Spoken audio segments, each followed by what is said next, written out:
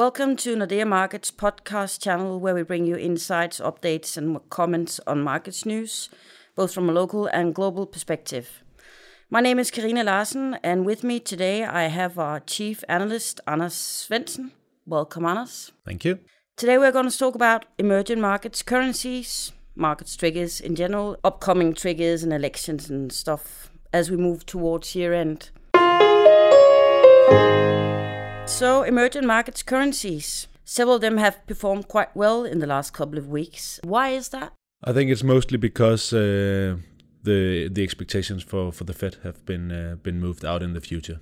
Previously, everybody expected the Fed to hike rates pretty soon, and even in September. And now the markets are pricing the Fed to hike sometime next year.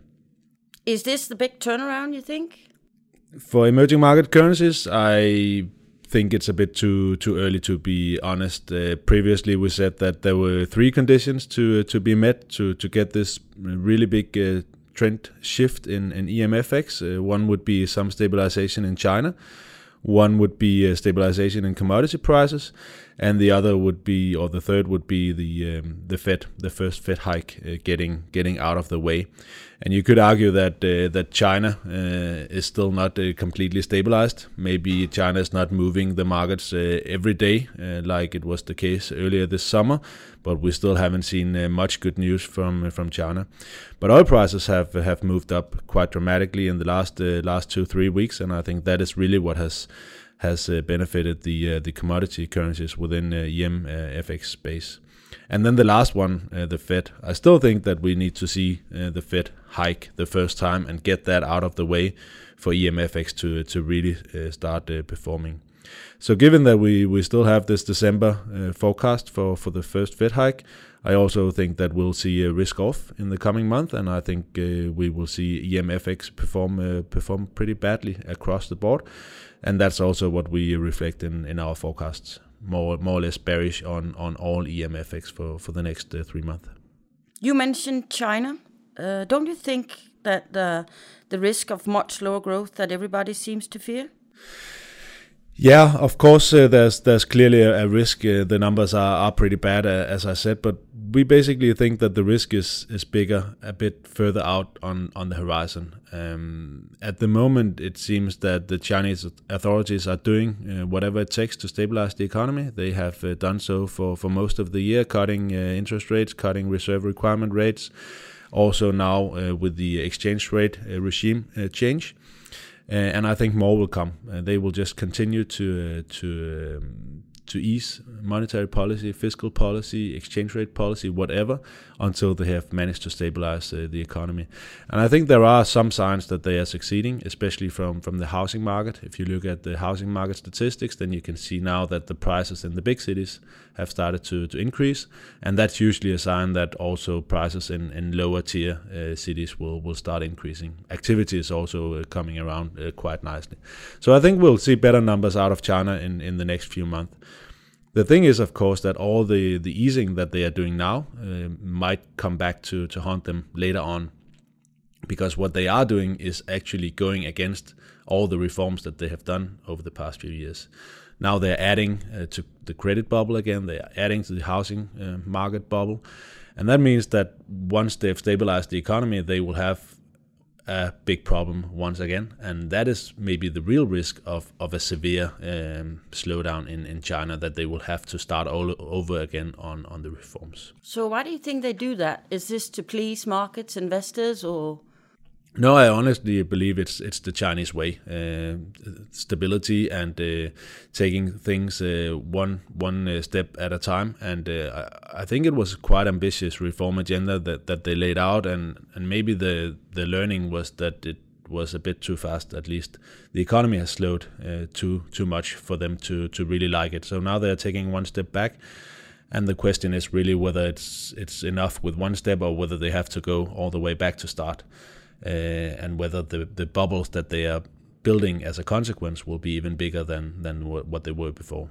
Could that bubble spread like to the rest of the world? Yeah, I think that's what we've seen over the summer, that basically the fear that China would really slow down has mostly affected the markets and the risk sentiment. But maybe there's some of the numbers like the German industrial orders this week, and maybe also some of the American orders data that have showed that maybe China is important to some extent. But I still think it's important to note that China is fairly low in the global value chain. It's still predominantly the world's factory. And even if we take Chinese prices up to American levels, consumption is still only 1/10 of consumption in the US. So the US economy is much more important for the world than China is. Right. Coming back to the Fed, Nordea's official view is still a December hike. Which currencies will perform worst in that scenario, you think? First of all, I think it's a scenario where more or less all EM currencies perform badly. I think the real, the Brazilian real and the Turkish lira, that's two of the currencies that have done worst so far this year, where it's not only about commodity prices, but also about domestic issues. In Brazil, it's really a confidence issue. Consumer confidence, business confidence is almost non-existent, and the trust in politicians and especially the president is more or less non-existent. And that makes it really, really difficult to make any kind of reforms or to do anything to stabilize the economy.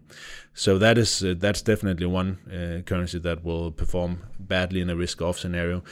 Turkish lira, I think it's also a question about domestic politics. We have elections coming up here 1st of November, and basically the government taking on the PKK and also to some extent taking on the IS. So a lot of internal political problems and also problems in the neighborhood. So those two currencies, and then it's really a question whether oil prices will fall back again. If the reason for the recent recovery in oil prices is more related to Fed being priced out, then I would also assume that once we get markets to reprice the Fed and to reprice the December hike, then we'll see commodity prices fall again, and then we'll also have the ruble included in the worst performers. The ruble has really been strongly correlated with oil prices, and if oil prices fall back, then we'll see a renewed weakening of the dollar ruble. I think there's one big, this time is different for EM, FX and Fed hikes.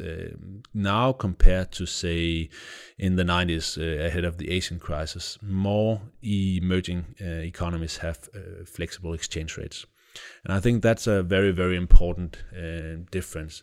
And I think it means that when we see a big external shock, like we've seen with the oil price drop and what we might see with the Fed starting to hike rates, then FX reacts much more. It acts as a shock absorber. So the real economy is less affected, but the currency is really affected a lot. That's, of course, a good thing for the economy and of course, for everything except for the FX. So I really think that we are going to see much more dramatic weakening of EM currencies when we see these big shocks like this oil price drop last year, but also potentially when the Fed starts turning more hawkish. So it seems like Q4 is going to be quite interesting. A lot of things could happen. What will you keep an especially close eye on in the coming months? Mostly the elections. I think given that we have a negative risk sentiment in our forecast and believe that is most likely, then the elections in Poland and also in Turkey over the next month will be extremely important. Apart from Turkey, I already mentioned the internal political split, and I think the risk is really that we might get an election that is identical to the election in June, and what then? I mean, they were not able to form a government with the parliament that the people elected in June, and if they elect the same, I mean, which government will they have then? I mean, they cannot just continue calling new elections. So I think that's really a big risk, and it's really a risk to see what the current president will do if the election result is more or less the same. Another one is Poland, as I mentioned. It's very clear that we'll get a new government. And the thing is that the new government needs some money to finance some of the pre-election promises, and it seems that one of the key candidates for getting in that money is the banks. So either we'll get some kind of bank tax like in Hungary, maybe some financial transaction tax on top of that, and I think that could be something that the markets will want to see and be a bit cautious on until we see what they actually have in store. Of course, the Swiss franc Swiss franc mortgage conversion could be another potential theme, but it seems that it's fairly less likely now that they will actually end up doing that. Right. So if I, like a private investor or just a regular investor, would that sort of give people a lot of opportunities to invest their money? Like, does it increase risk appetite or? In general, I think we'll have the next few months with huge uncertainty like we've seen over the last 3-6 months, with much more volatility than trend. So I think it's a really difficult environment to be a private investor. And again, if we're talking about emerging markets FX, then I think the trend, if any, will be towards weakening currencies for the next 3 months. And then at some point, when we probably see the three conditions being met, the three conditions that I mentioned: stable oil prices, energy prices, stability in China, and getting the first Fed hike out of the way, then of course there will be opportunities, because emerging market currencies are hugely undervalued at today's level. But I think it's too early, and I think uncertainty is a bit too high in the near term. Great. Thank you very much, Anders. You're most welcome.